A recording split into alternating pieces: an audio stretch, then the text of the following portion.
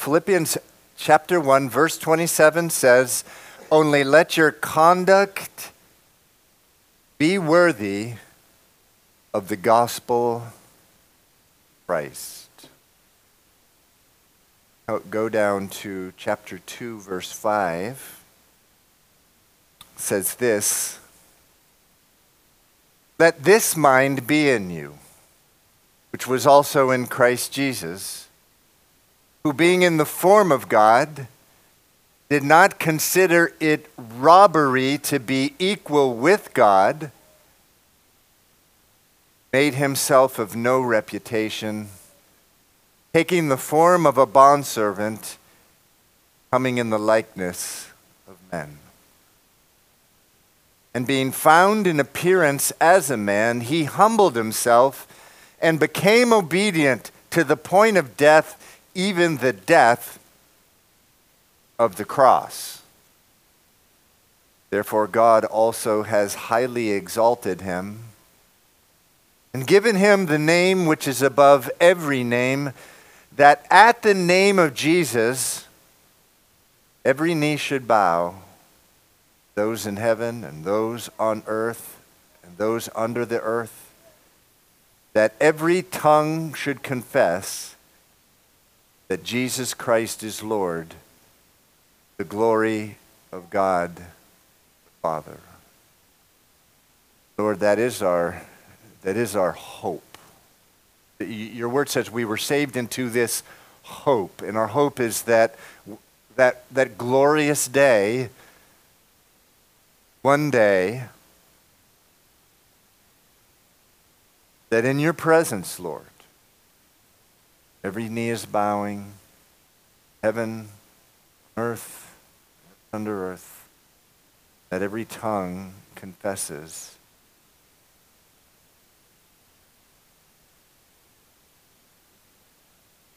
the glory of God the Father. I pray, Father, that today, this morning, that very work would be happening in our hearts.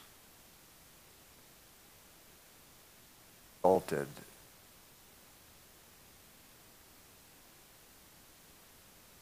being glorified, extolled, praised, fiber of our being. That's our prayer, Lord, by the Holy Spirit. Okay, you may be seated. You may be seated.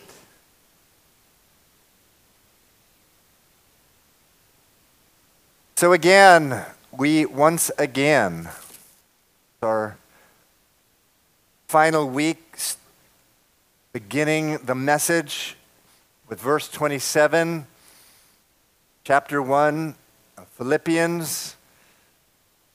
It says, "Only let your conduct be worthy of the gospel of Christ."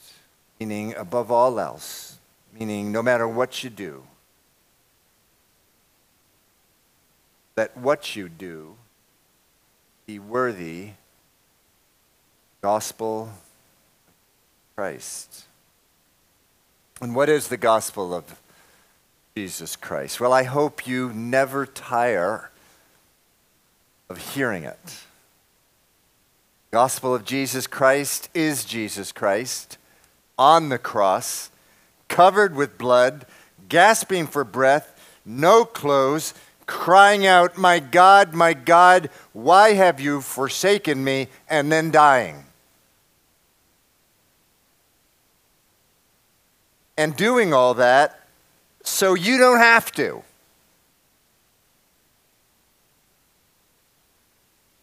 The Bible saying that you, because of your sin against a holy God, you deserved all that happening to you, but God so loved you, the Bible says, so wide and long and high and deep is his love for you, he sent his son Jesus Christ to do that, suffer that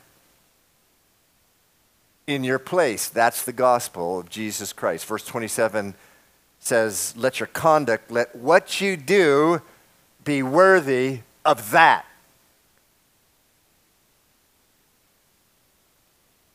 Because once you know that the Son of God went through that horrifying punishment for you, once you really get that, you're going to behave in a certain way. You're going to act, make decisions in a certain way. And it's described in the next 16 verses. That's where we have been in those verses, about the first half, or first 12, or about the first half of the verses. And that's where we've been in the last month. A description of your behavior, if you really get it, if you really get that the Lord has done that for you. So let's go now. Again, we were in last week in verse 4. It says, let each of you, again, this is describing who you're like, get it. That blood on that Son of God on the cross, it's not like a painting in a museum somewhere. It actually means something to you. You identify with it. You realize it's your sin that caused that blood. This is the man, this is the woman will be when you get it. Verse 4 says, let each of you look out not only for his own interests, but also the interests of others. Verse 5, let this mind be in you, which was also in Christ Jesus,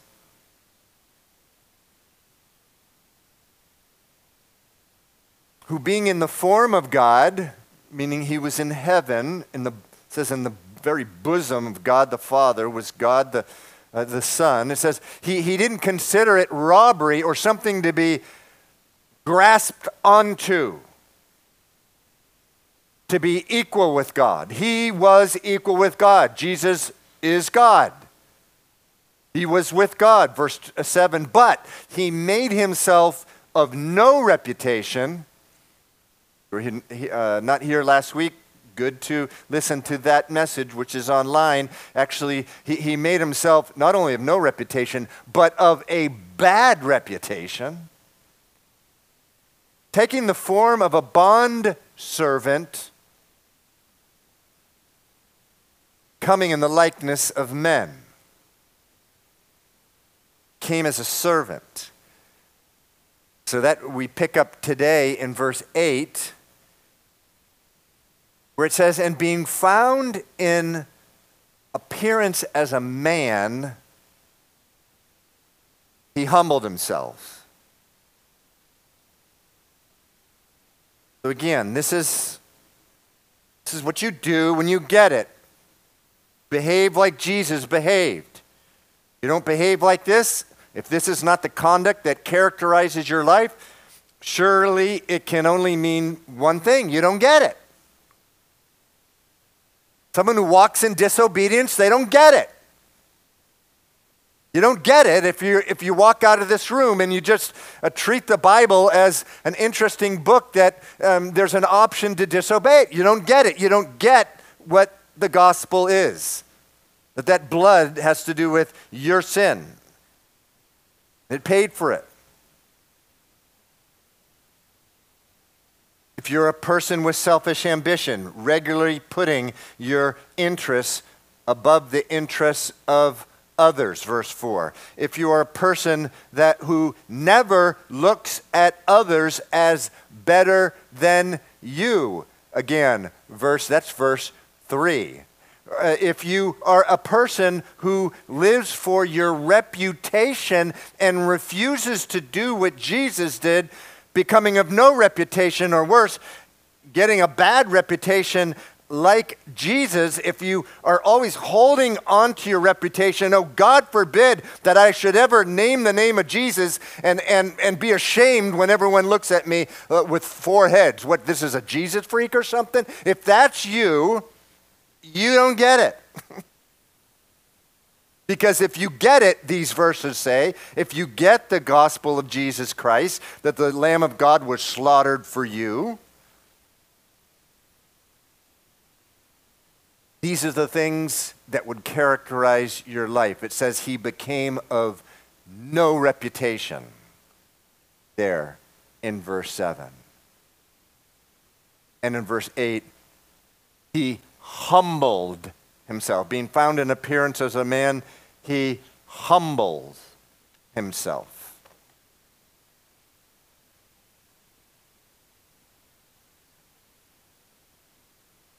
So how did Jesus humble himself? Well, you might think that when Jesus left the glory of heaven, countless hundreds of thousands of angels worshiping him. One might think that if you leave heaven, you become a man, you'll make sure you're a really special man, like a king or a governor, at least the mayor of a real important city like Jerusalem. Not what happened. Jesus was born in a feeding trough for cattle. Now, for whatever reason, our translators translated a manger. This was a feeding trough. Cows. For cattle. This is what he was born into. His parents were poor. We mentioned in the dedication, when Jesus' parents dedicated Jesus, they came with 2 pigeons. They were required to bring a burnt sacrifice, but most people brought a lamb because they could afford it. They couldn't afford it. They brought a pigeon. Jesus was not a nobleman. He didn't have vast fields and people working for him, bringing in the harvest. He was a carpenter. He came from a city that was despised, Nazareth. Not a place anyone wanted to come from. But I think one of the greatest examples of Jesus humbling himself, remember we're talking here about the mind that you are told to have. It's the mind of Jesus Christ. Verse 8 says that he humbled himself. After he became a man, he actually humbled himself. He didn't become what would be called a great man. He became a low man. He humbled himself. In John chapter 6, I think one of the best examples of humbling himself, he fed 5,000 men, that's not including men and women and children, with 5 loaves and 2 fish. The multitude said, "Whoa, we got to make this guy king." They were shocked and amazed, and they tried to forcibly make him a king. And this was Jesus' response. It says, when Jesus perceived that they were about to come and take him by force to make him king, he departed again to the mountain by himself alone. He humbled himself. This is what you do when you start getting too much attention. You pray for me. It's hard. Sometimes I get attention up here. It's hard not to step into the spotlight. Jesus steps out of it. Because if you get the gospel, if I get the gospel, I'm not going to be making a big deal about me every Sunday. As much as I've done that throughout the years. I step out of the spotlight. He says he went to a solitary place. That's what Jesus did. He humbled himself, and so will you. If you get it, that there's a connection between your sin and that bloody scene on the cross, you will humble yourself. Let me tell you, you have opportunities to humble yourself every day. You do. At your work, when you accomplish something and someone else is taking credit for it. Do what no one else does. Humble yourself and keep your mouth shut. Someone's trying to take credit for what you did. Humble yourself. Just shut up. Say nothing. And do so happily, knowing that there's someone who knows. That's God. And he will raise you up in due time. We'll read about that. So let's go back again to verse 8. It says, and being found in appearance as a man, he humbled himself. And it says, and he became obedient. He became obedient. I like John chapter 5, verse 19. Jesus was obedient. He learned obedience through suffering. It says he suffered and he obeyed in his suffering. It says that Jesus answered and said to them, John 5:19, most assuredly I say to you, the Son can do nothing of himself, but what he sees the Father do. For whatever he does, the Son also does in like manner. So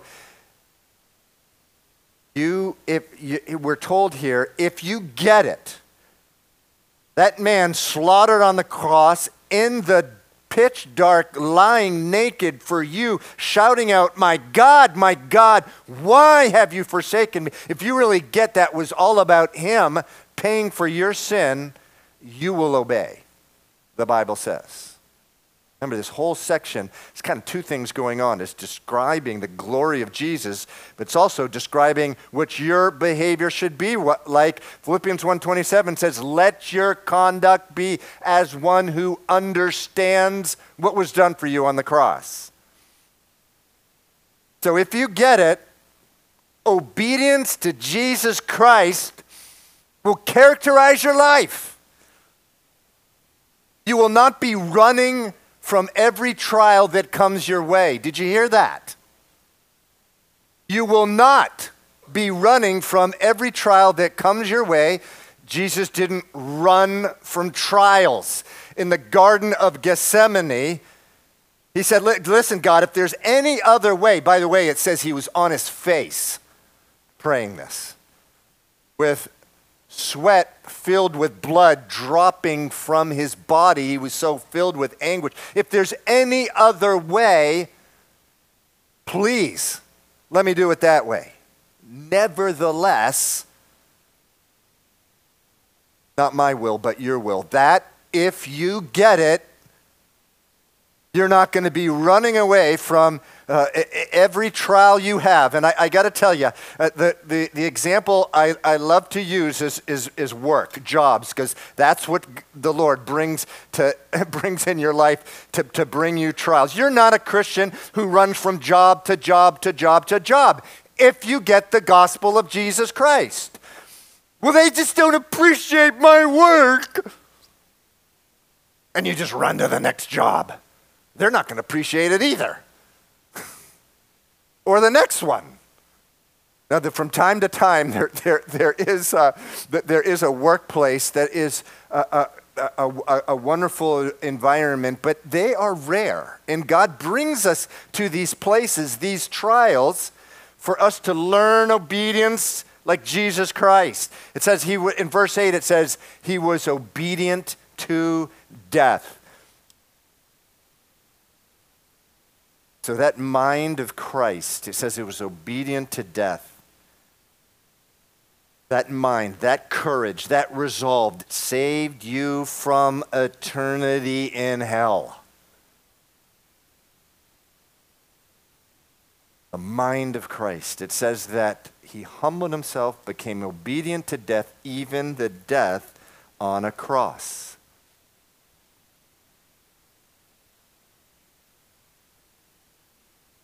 When you get that, Calvary Chapel, you'll be obedient as well. Obedience will characterize your life. You're not obedient. You don't find yourself, your life characterized by obedience. You don't get it. You don't get the cross. Pray that you do. You're in the right place if you don't. Because this is where we learn about the cross, right? What we do. We're in the right place. Let's continue. Verse 9 says this. Therefore God has highly exalted him and given him the name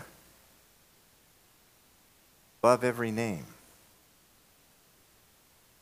Again, it says, therefore God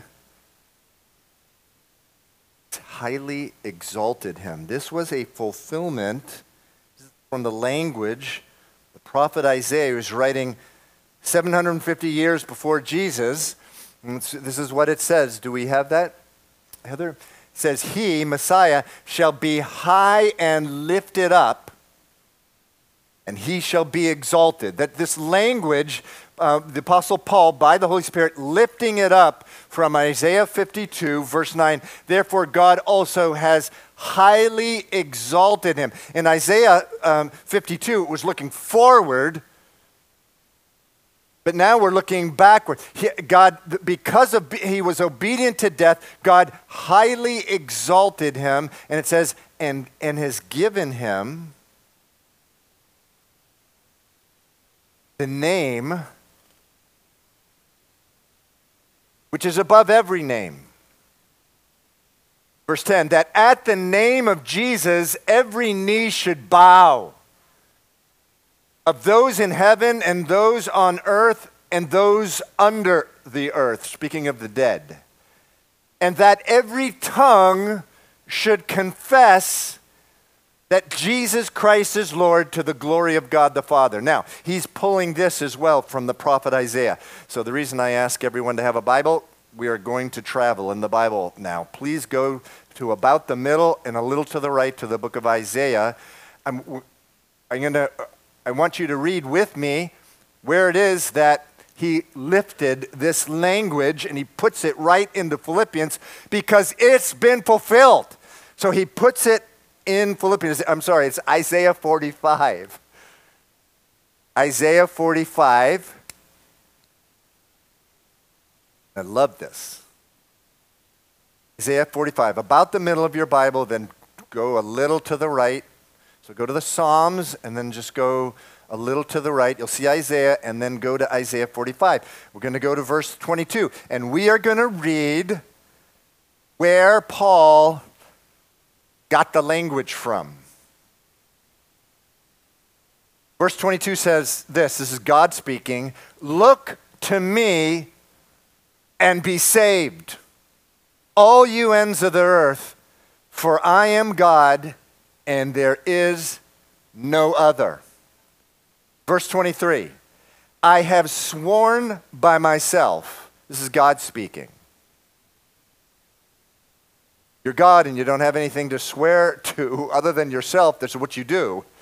I have sworn by myself, the word has gone out of my mouth in righteousness and shall not return. That to me, every knee shall bow and every tongue shall take an oath. He shall say, surely in the Lord I have righteousness and strength. To him men shall come, and all shall be ashamed who are incensed against him. Now, that's important, those last two lines there. All shall be ashamed who are incensed against them, meaning who are angry against God. Those are who are incensed against him, who are angry with God, don't want to have anything to do with God, or upset that God even exists because they can't be God. And it says, even them, at some point in the future, it says at the end of verse 23, every knee, every one of those knees is going to bow and every tongue is going to confess. Go back in Philippians 2, please. You can go there again.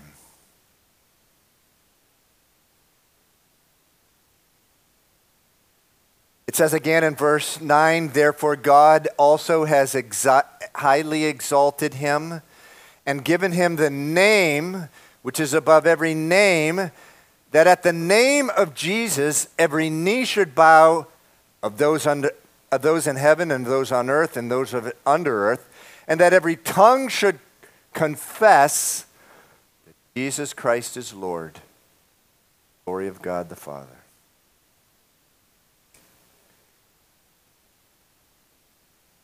Yesterday, I went with my daughter Grace and my granddaughter Evangeline to Boston Symphony Hall to see Handel's Messiah.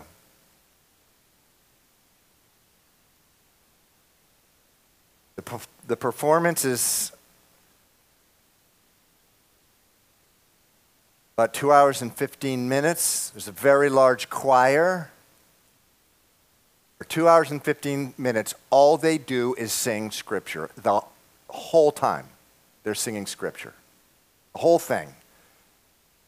Jesus as the shepherd, Jesus as the Savior, Jesus as the judge.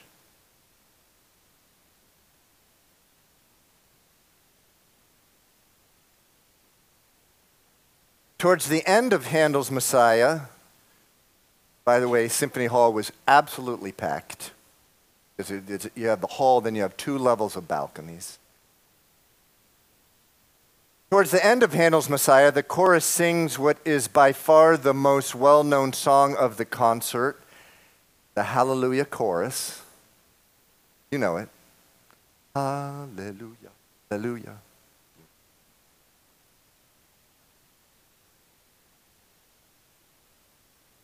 And it's composed of verses lifted right out of Revelation 19. Hallelujah, for the Lord God omnipotent reigneth, King of kings and Lord of lords. And so this is the climax of this concert, this symphony concert.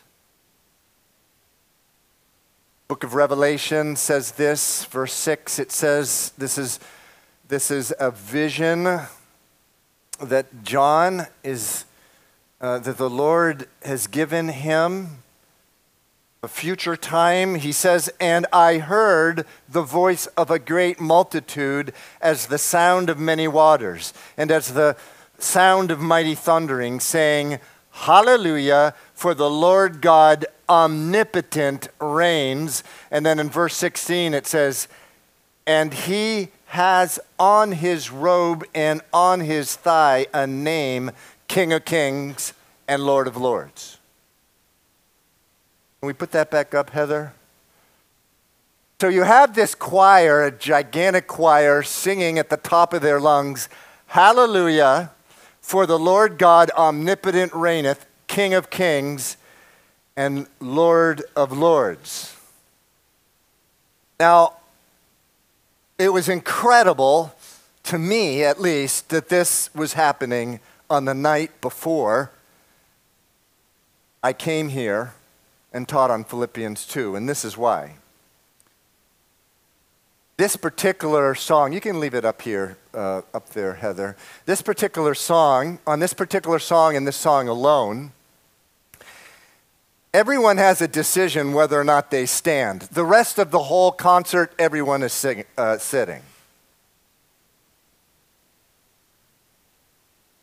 And I've seen it in Boston, probably 8 or 9 times. The first time, a couple times I saw it, maybe 30 or 40% of the people stood during this song. There's a little thing there, and it's sort of classic language for our day.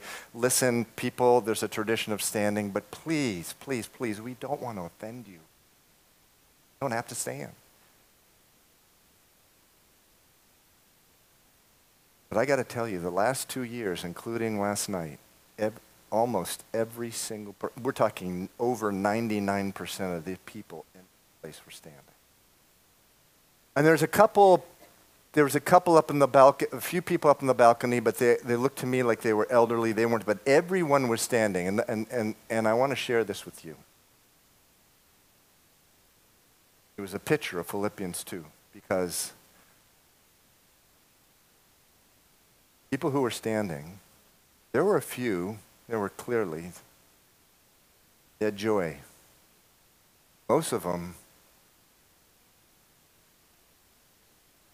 and there was a respect.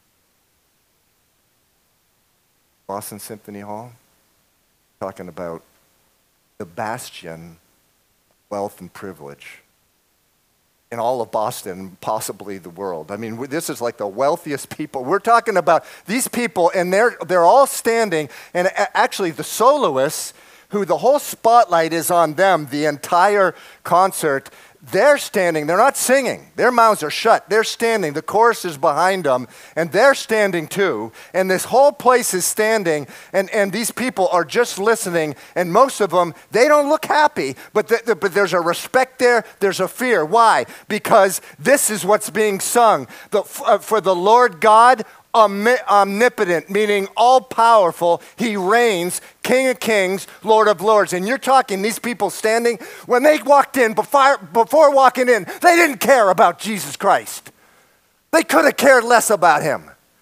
But when they're in this room, and I'm convinced the Spirit of God comes into this room. This concert, written in 1742, in the middle of two massive revivals, one taking place in the United Kingdom, the other taking place right here where we are now, in the whole eastern seaboard. And ever since then, concert halls have been filling up, and the fear of God descending on them. It's nothing but a gift. It is a gift, God keeping the word of God because of his mercy in front of people.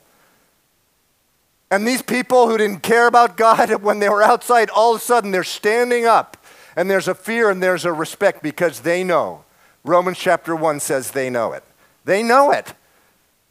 The Lord God is all powerful.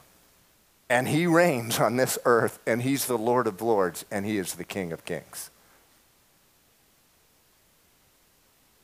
And as I was standing there, just looking at this scene with all these people who, most of whom, that's exactly where I was, by the way, but for the grace of God. I'm not saying I'm any better than them, I'm worse than them. But as all these people with all their wealth and their riches, they're standing up, just tears came to my eyes because I know there will be a day, Philippians 2 says it, in human history, where men will no longer be shaking their fists at God. They will no longer be cursing at God. They will no longer be shrugging their shoulders, and they will no longer be ignoring God because they will not be able to. In the presence of Jesus Christ upon his return when he comes with power. They won't be casting his word behind their back. They won't be mocking God. No, they will be saying Jesus Christ and confessing that he is the Lord of lords and he is the King of kings.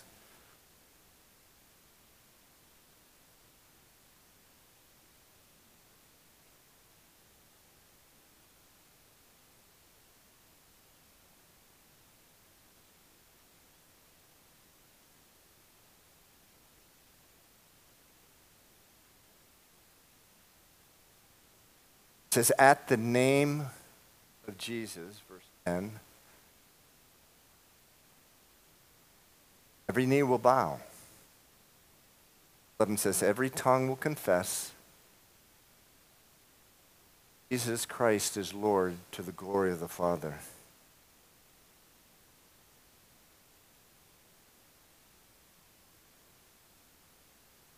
I tell you, there's plenty in Scripture enough to make us tremble. Presence of God. Jesus says in John chapter 17, he says this, right before he was crucified, Father, the hour has come, glorify your Son, that your Son also may glorify you. And then it says this, as you have given him authority over all flesh. Matthew 28:18, you're familiar with this verse. Jesus says, all authority has been given to me in heaven and on earth. Ephesians chapter 1, verse 22, it says, God the Father put all things under his feet.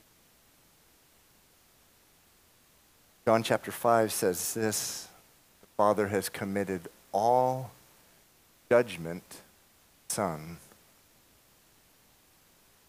Acts chapter 10, verse 36 puts it this, Jesus Christ, Lord of all. What does that mean, Jesus Christ is Lord of all? It means he has authority, meaning he owns every man, woman, and child on this planet, regardless of what they think of Jesus or whether they even know who he is. Jesus is Lord of all. It means that Jesus has ultimate say whatever you do. He has ultimate say of whether you live or die. He has ultimate say of whether you go to heaven or hell. He decides whether you have food on the table, a roof over your head, whether you have clothes to warm you. He decides what job you have or whether you have a job. Jesus decides whether you get married or whether you have children. Jesus decides whether the sun comes up in the morning, sets in the evening, decides the right amount of rain, sun, and temperature for crops to grow or for them not to grow, for whether humans live or they don't live. Jesus is Lord of all.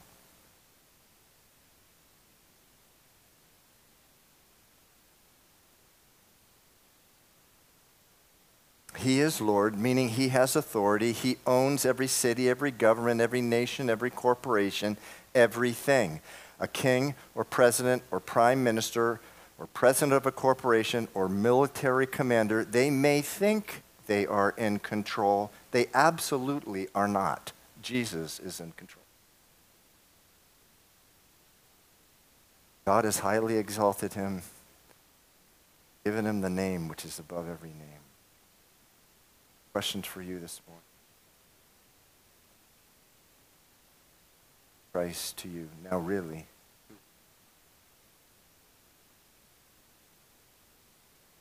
Pray to him to heal you when you're sick. So he is to you a God who heals you, but do you believe he's Lord? Are you willing to submit to him in every single area of your life? Are you willing to accept him as Lord? Because God has highly exalted him and given him the name which is above every name. You pray to him to give you a promotion at work, so you believe that he's a gracious God. But do you believe that he's Lord? Are you willing to obey him in every area of your life because he is Lord? You believe, you pray to him to help you with your discouragement, your anxiety, because you believe he is a God of mercy. But do you believe that he's Lord? Are you willing to tell him, Lord, whatever you tell me to do, I'll do it. Whatever you tell me to say, I'll say it. Wherever you tell me to go, I will go. You're Lord. Is Jesus Christ your Lord?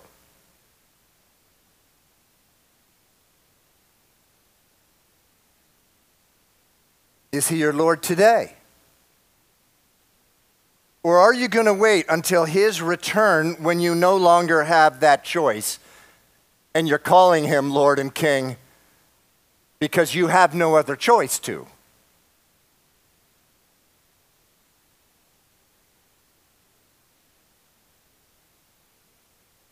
When Jesus returns and the time of judgment has come, the eyes of all mankind, dead and alive, will be open. No longer will men be shaking their fists at God. No longer will they be cursing his name, shrugging their shoulders, ignoring him, casting his word behind their back, mocking him. But everyone will be confessing Christ is Lord. God the Father. Ask the worship team to come up at this time.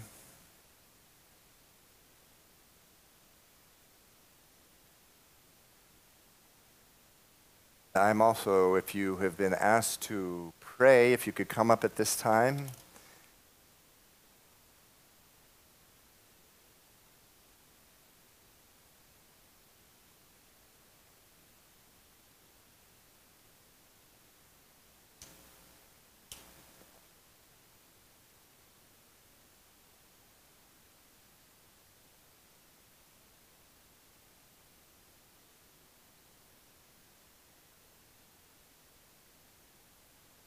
If you've been asked to pray, you can please come up. If you could stand now, we're going to sing a closing worship song. And what I'm going to do this morning,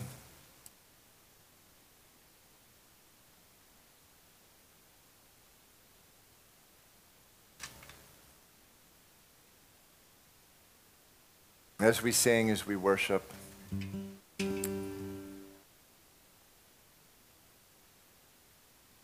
if you know God who heals you, he's the God who's gracious. You know him as one who you you go to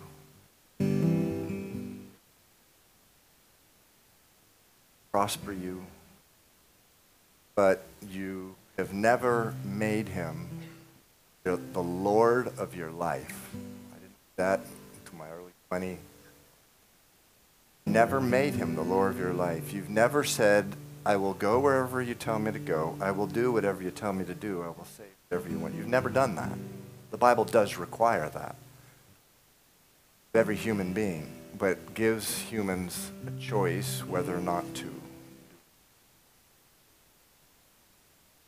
Never done that. Would you just come up? You can do that. It's a simple prayer of faith. The Bible does say this. It says, confess with your mouth Jesus is your Lord. Controls everything. You're giving him control. You believe in your heart that God raised him from the dead. You will be saved into a glorious, eternal, abundant relationship with him that starts the moment that you confess that. It's not wait till you die someday. Now.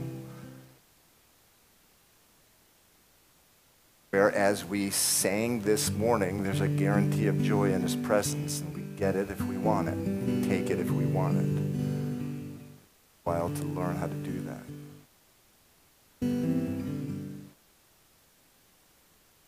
Never made Jesus your Lord. Just want you to come up now. The Bible says, just as it says about Jesus, he humbled himself